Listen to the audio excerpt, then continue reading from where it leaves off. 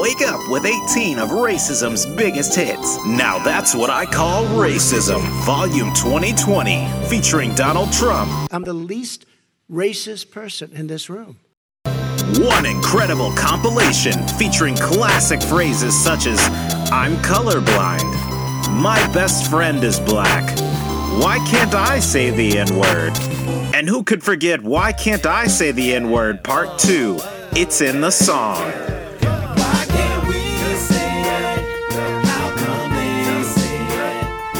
When you order Now That's What I Call Racism Volume 2020 with your credit card or smart device, you'll receive a ticket to Charlottesville, Virginia for the next rally, free. You'll also get a free torch signed by Peter Sidanovic, a modern symbol of racism.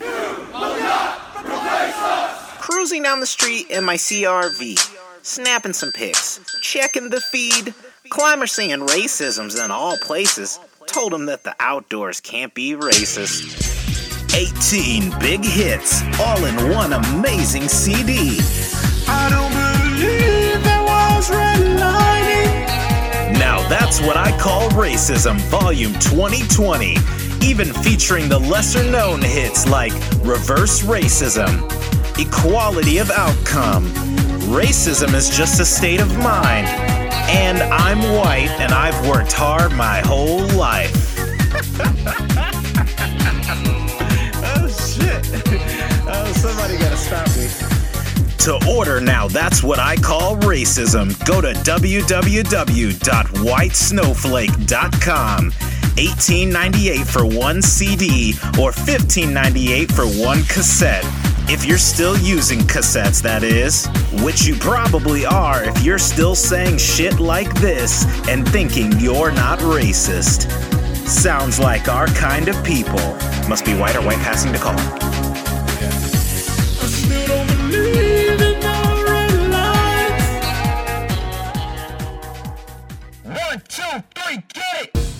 There's two Americas, right? Yeah. If you're white, you see America a certain way. And if you're not white, you see America a different way. And to zoom in a little bit, if you're black and you're looking at a certain situation and you're standing with a white person, in that exact same situation, you're both seeing it differently, you're both understanding it differently in the exact same space at the exact same time, doing the exact same thing. So really right now, I think it's an important time to confront these kinds of feelings. And at times, when I say confront feelings, like that sounds scary, right? It's this thing, but that's the things that we need to start talking about. Like, why does it feel different for you when we pass through his face versus me?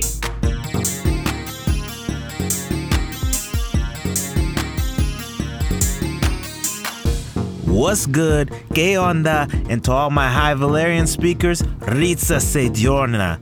New Habrosi Devenissa, say American Climbing Project Issa. It's probably good that I'm hyped up because today we're opening a big-ass can of worms. That garden variety, run-of-the-mill, boots-on-the-ground racism. And to help me do that, I have James as my guest, one of my closest friends and colleagues who I've worked together with in the climbing industry for so long and in so many settings. And I know what you're thinking, but Devin, racism's over. We solved that with the Civil War. And I hear you, I really do. But why don't we just see? Let's take a look, have a few chats, and if you're right, which you probably are, I'm not gonna find any racism. Sure, we all know the Klan's around, but obviously no real person holds racist views. Certainly not in climbing, right? Right? I guess we'll see. Kick the tires and light the fires, Big Daddy. With these hands, I make fire.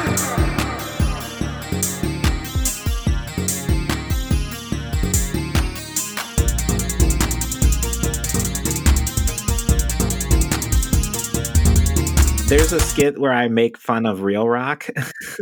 I make some fake real rock films, and one of them I'm talking about the Joe's Valley film where there's I really like this film, but there's the story is about how the climbing community at Joe's Valley initially clashed with the local community of Provo, and just how they didn't understand each other, and the climbers thought that the locals hated them and the locals thought the climbers were there to do bad shit. And I just can't help but wonder, what if all those climbers were black? What if like a group of black people went to remote Utah to try to establish some boulders? That movie would have been 5 minutes long. They would have Please leave. Yeah, they would have been like, get out. And they would have meant it too. Like they'd have made you leave. And it's just crazy to like, I don't know if people think about that. I don't know if people like imagine all these beautiful climbing scenarios that were like, wow, this is great. And then put someone totally different in that situation and try to imagine how it would be for them. It wouldn't be the same. Yeah. I mean, if Connor goes out and tries out a new climbing area and he does a faux pas, he accidentally climbs on private property, he accidentally climbs somewhere where he shouldn't. Mm-hmm. Usually it's a talking to and a question. Mm-hmm. If Ahmaud Arbery runs down a road that he's run down one too many times, apparently, he gets shot. So where one is intentionally doing something wrong that they shouldn't be doing, and sometimes that's the case where it's like, I know I'm not supposed to be here, but I really want to do this climb, so I don't care. Yeah. They'll get a talking to, and the worst case scenario, that area gets closed off to climbers. Mm-hmm. Vice versa, Ahmad got shot and killed. Yeah. I think that's like the simplest way to put that, really, is like, and that's what like kind of really bothers me about this culture and climbing of trespassing and like being above the law and like intentionally doing shit that you're not supposed to do, because that's something that has a whole different set of consequences for Black people. And sometimes those consequences get implemented. It's like when they're just existing, you know, like when you're just jogging down a road or sleeping in your bed, or it can be lights out, you know? And that's why it's almost, I know they don't mean it this way, but it just seems very like, look at what we can do. We can get in trouble with the police and we're still going to go do it again anyway. Whereas like you could get pulled over, a Black dude could get pulled over by the cops, get his ass beat and didn't even do anything. And then it's like, well, shit, I don't know if I want to drive again. Or like, I'm nervous about getting pulled over when they weren't even doing anything. And white people are just like, yeah, we'll do it again. Like, cause we're badasses. Yeah. Well, with Mose Valley, they were just hectic. I mean, I don't remember if they were anywhere illegal or anywhere they shouldn't have been. But that being said, their counterculture is just like, what are you doing here? This is weird. And we're not fans of it, versus like, what the hell are you doing here? Yeah. And we don't know how those locals would have reacted, to be fair. Like, we don't know. That's fair. Yeah. What that community especially would do, but we do have historical pretense of other areas to, unfortunately, make a guess.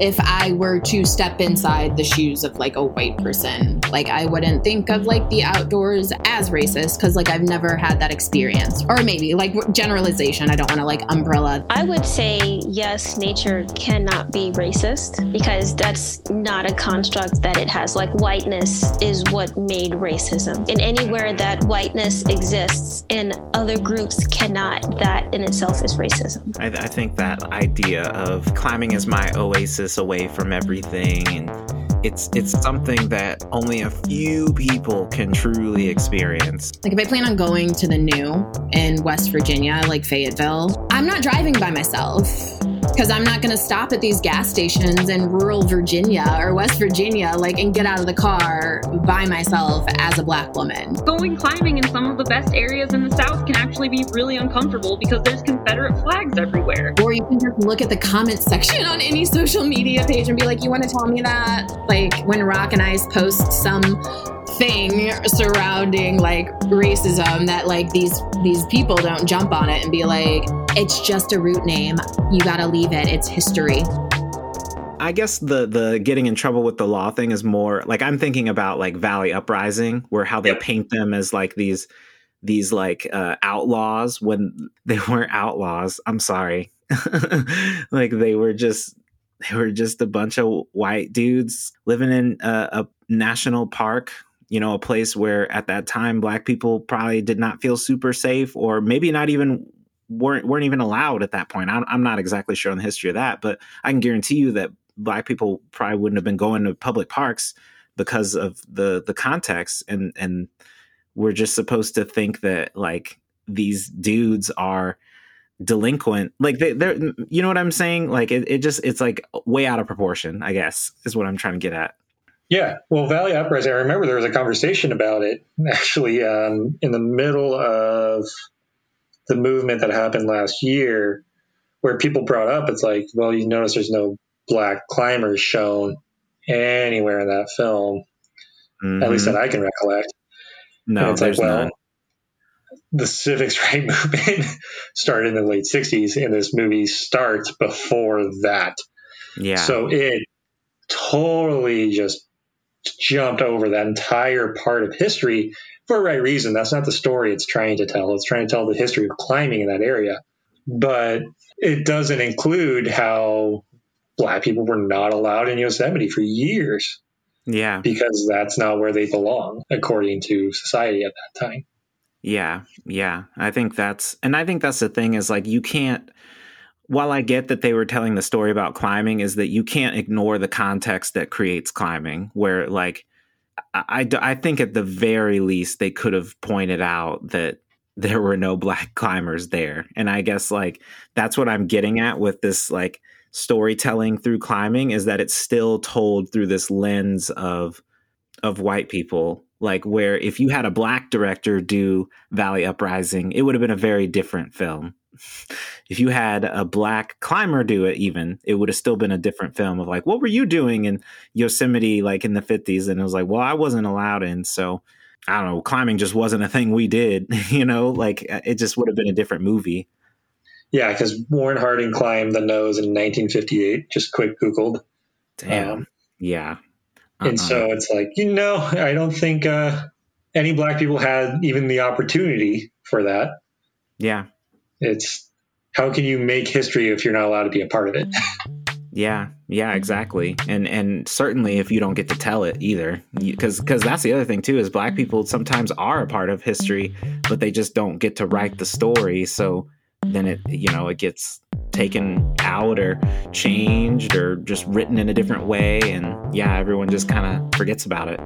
Like, I mean, I know climbing's been around for a long time, but like the big boom of climbing was in like the 60s. So most people of color were fighting for their right, and then the white people were digging around in the mountains. Like, of course you're not going to have a ton of people of color climbing because they were busy. Hey, we were busy! We were busy trying to stay alive. Get allowed into schools and colleges and universities and ride a freaking bus. Like, could you imagine MLK being like, hey guys, have fun in that protest, but I gotta go hit up these rocks real quick? Like, no. Also, you probably, if you go out in the wilderness during that time, out in these like western and southern states back then, you're probably not coming back. Like Fred Becky was getting all his like FAs. It's like black folks were like marching for, just civil rights, to be treated like humans, not to be like lynched, like all of these things. And it's like, of course we weren't climbing. I'm pretty sure Portland Rock Gym is one of the oldest climbing gyms in the country. One of the oldest rock gyms in the country was a place where legally, technically, black people weren't even allowed to be in until...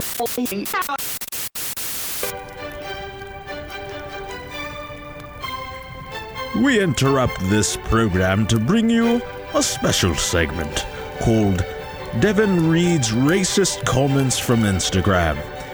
These were curated from the finest comment sections of rock climbers and climbing companies and organizations abound.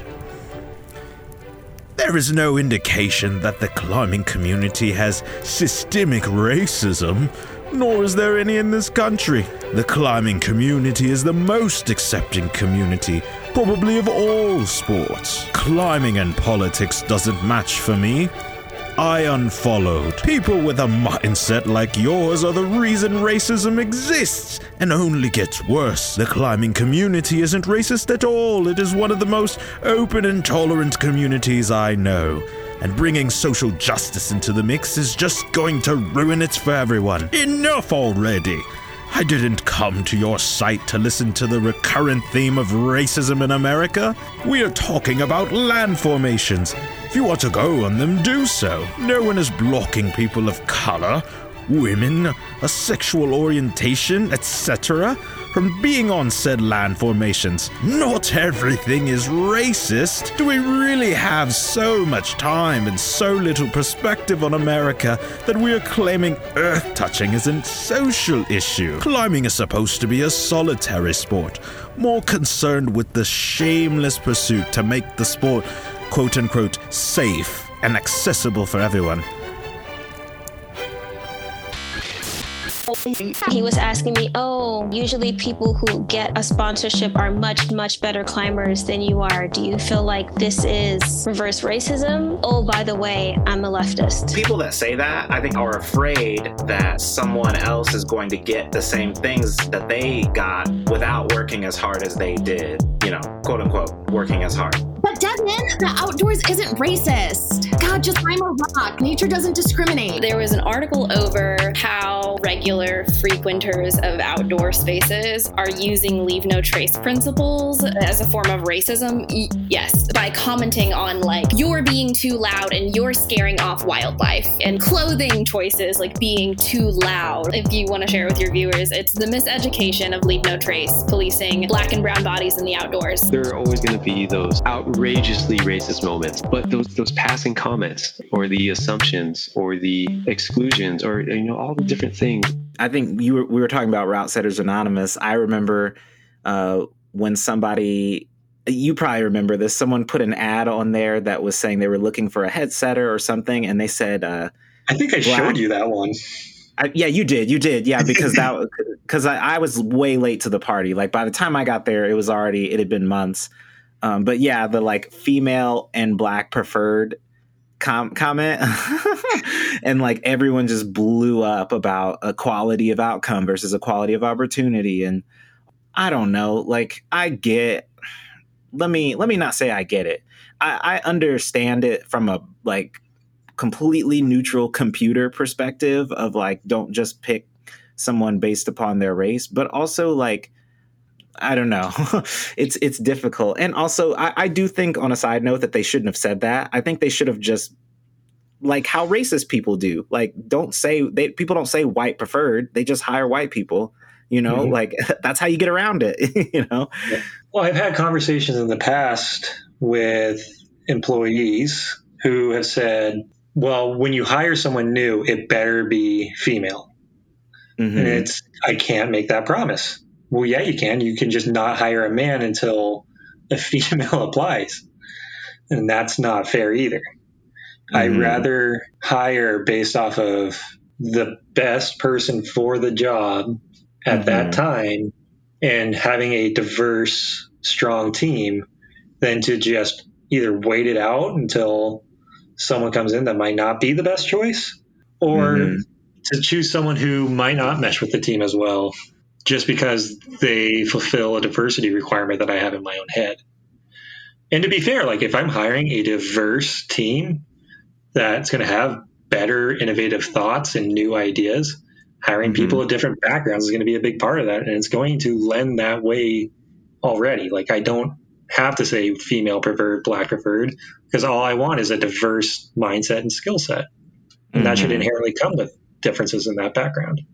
Yeah. I think that my personal alternative to quote unquote waiting it out until, the group that you want to apply applies.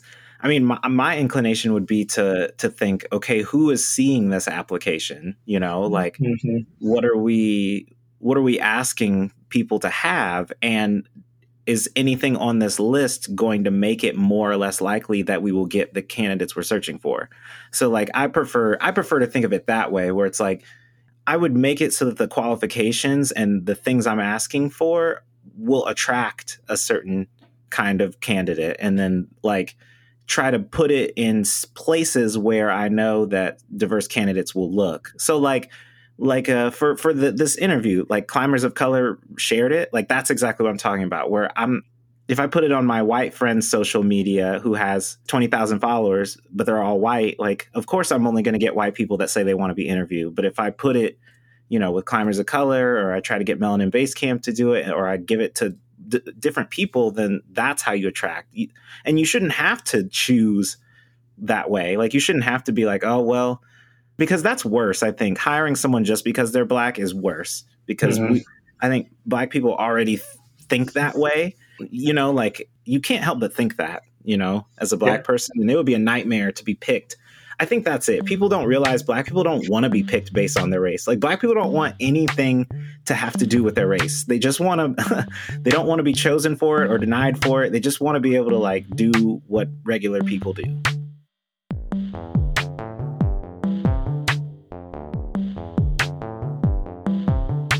For us, we have to be the very best and then still take some flack. Yeah. So even if that was why I got chosen, I'd be sitting there facing like a whole bunch of insecurities for it. I'd be like, no, I got it because I'm black. This, and that. Not because there's a message that I can give. Even if you weren't an incredible rock climber setter and they did just want an athlete that was, you know, an average rock climber, so what? It's not to say like there's not people who have the capability of being there on both sides, like white and black. It's not saying that you don't work hard. Like, no, we're not saying you don't work hard. Of course you work hard. But you start at a different spot. There's been studies that literally showed if you have a whiter sounding name, you're more likely to pass the initial part of HR. And that's before you even meet the person. Like, you started like at the halfway point. All you had was halfway more to go and you finished your race. Like, some people have to run the whole lap. Like, but it's a lack of awareness. Like, why do we always have to be the very best to get average? The rest of us are fighting each other to be considered. And then when we get there, you're going to say to us, oh, you got it because you're black. Like, sucker, I'm more qualified than you are. And you will never admit it. And no one will ever tell you. And to that point, too, it's like, obviously there's going to be some issues on both sides. You can't just create equality overnight. There's going to have to be some things that move fast and some things that move slow. Yeah. Creating a 50-50 workforce where you just fire every white person who doesn't fit within certain credentials just so that you can get black people into the job is not going to be a good way of doing things. But you can instantly implement new hiring practices to get there in the future. Yeah. And that's what it's kind of like. You know what it reminds me of? You'll understand this because you're a climbing instructor. It's like when people come into the gym for the first time and they're like, they want you to teach them how to climb a V8, where they're just like, okay, just like, what do I need to do? Like, just tell me what to do. And then you're like, well, okay, but like, you've never climbed before. So I mean, maybe you could try this, but you can't just like come in here and expect to do it. Or it's like what's the hardest route? Like that thing where you're like, you don't even know about rock climbing until like 5 minutes ago. How do you expect to just like suddenly do the hardest thing that people have been trying to do for a while, you know? Mm-hmm. It's trying to understand something at a very deep level without understanding the very basics. Right. And I think climbing is different because, you know, some people are just physically gifted and they can muscle their way through something, but there's no muscling your way through racism. And I think that's what a lot of people they're like trying to campus their way through racism, you know, like not keeping their feet on, not worried about their hips. They're like, I just want to do the hard, cool shit. You know, I don't want to do the VBs of anti-racism or the V0s. I just want to do the dynos and the men's final route 1. We all think black people don't go outdoors. That's not true. Like, we live down south. Kilimanjaro is in Africa. We do. It's just over here in America, like, the whole point is to keep us from going. It's, you know, we don't have access to the information to do it safely. We don't take time off of work to go do this stuff. They're like, just deal with it. You're fine. And I'm like, what if you just took like 2 seconds of your life to step into someone else's shoes and listen to someone else's like shitty experience? You need to make this space so uncomfortable for people that have these raggedy ideas that they're not even going to want to come. And then I will feel more comfortable going to that gym. And then, God damn it, do not go onto Instagram and complain that Kai Leitner started a charity for underprivileged youth to go rock climbing. I don't know what the right word is. Scared, maybe? Like, if you give better access and there's going to be more people trying to vie for your job potentially, maybe that's considered a threat for them. You know, it's just like, then, like, so be it. Like, just understanding that there's privilege that, like, I don't have to be burdened with being afraid of these things when I go outside, and it can feel like an escape for me, but it doesn't feel like that for other people, is just really important for white people to recognize. We as white people are going to be uncomfortable by things people say and word choices that they have, and don't get hung up there about why they're saying it. Like, root cause, problem solve. I'm not mad at you because you didn't have to deal with this or that, or you don't have this negative connotation to this experience, but I just want you to know this is why it comes off as negative to me. And maybe you can understand me and see me a little bit more as a person.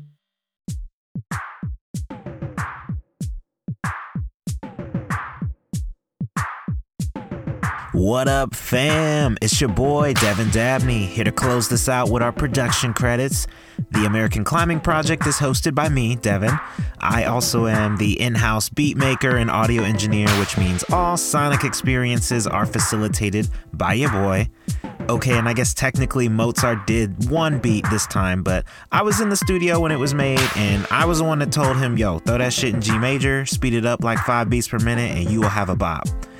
This show is produced by Rob Moore, who's our primary researcher and blog writer, which, speaking of, in case you didn't know, the American Climbing Project isn't just a podcast. Check us out at AmericanClimbingProject.com, where you'll find our blog, academic resources, links to our socials, and ways you can give us money. But in all seriousness, though, we rely on listener support to make this happen, so no donation you can give us is too small. You can support us on Patreon at patreon.com/American Climbing Project. Or if you're like me and recurring charges to your bank account gives you hella anxiety, you can do one-time donations on our website, which is, again, AmericanClimbingProject.com. I will say that our Patreon has tons of bonus content, extended interviews, skits, free beats, and some added opportunities to provide feedback. So if you do decide to subscribe, it'll be well worth your money.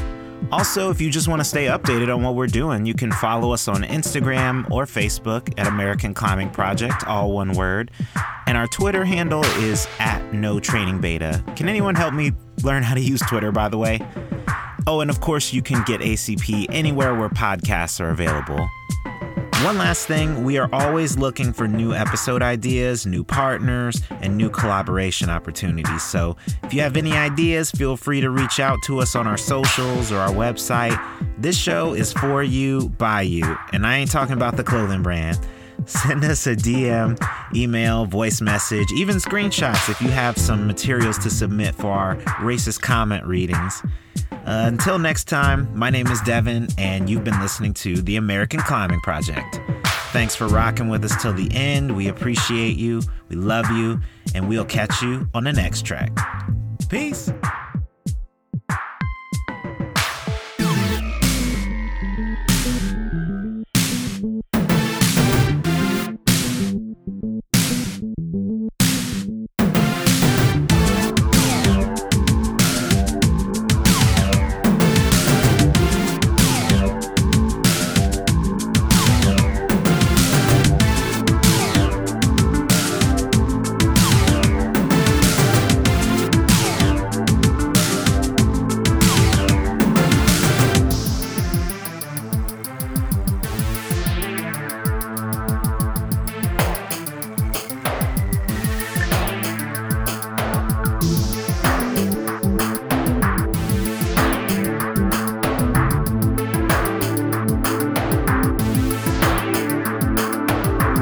Time on The American Climbing Project. When we started climbing out in Bros Valley, it was pretty wild, you know. We were getting in all sorts of trouble with the law, but thankfully Tom's dad knew the police chief, so we got off easy.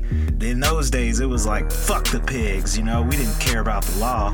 Yeah, I told my dad, you know, like, keep the yacht. I got my Subaru, I got the mountains. The thing about the outdoors is, it doesn't care if you're rich or poor, black, white, everybody's just people out here. It's the great equalizer. We were rebels, man, you know, like, we didn't understand why people didn't want us climbing on their private property. All we were trying to do is promote the Stoke, man. That was what it boiled down to. And, you know, there were some misunderstandings at first, but at the end of the day, people let us do what we wanted to do.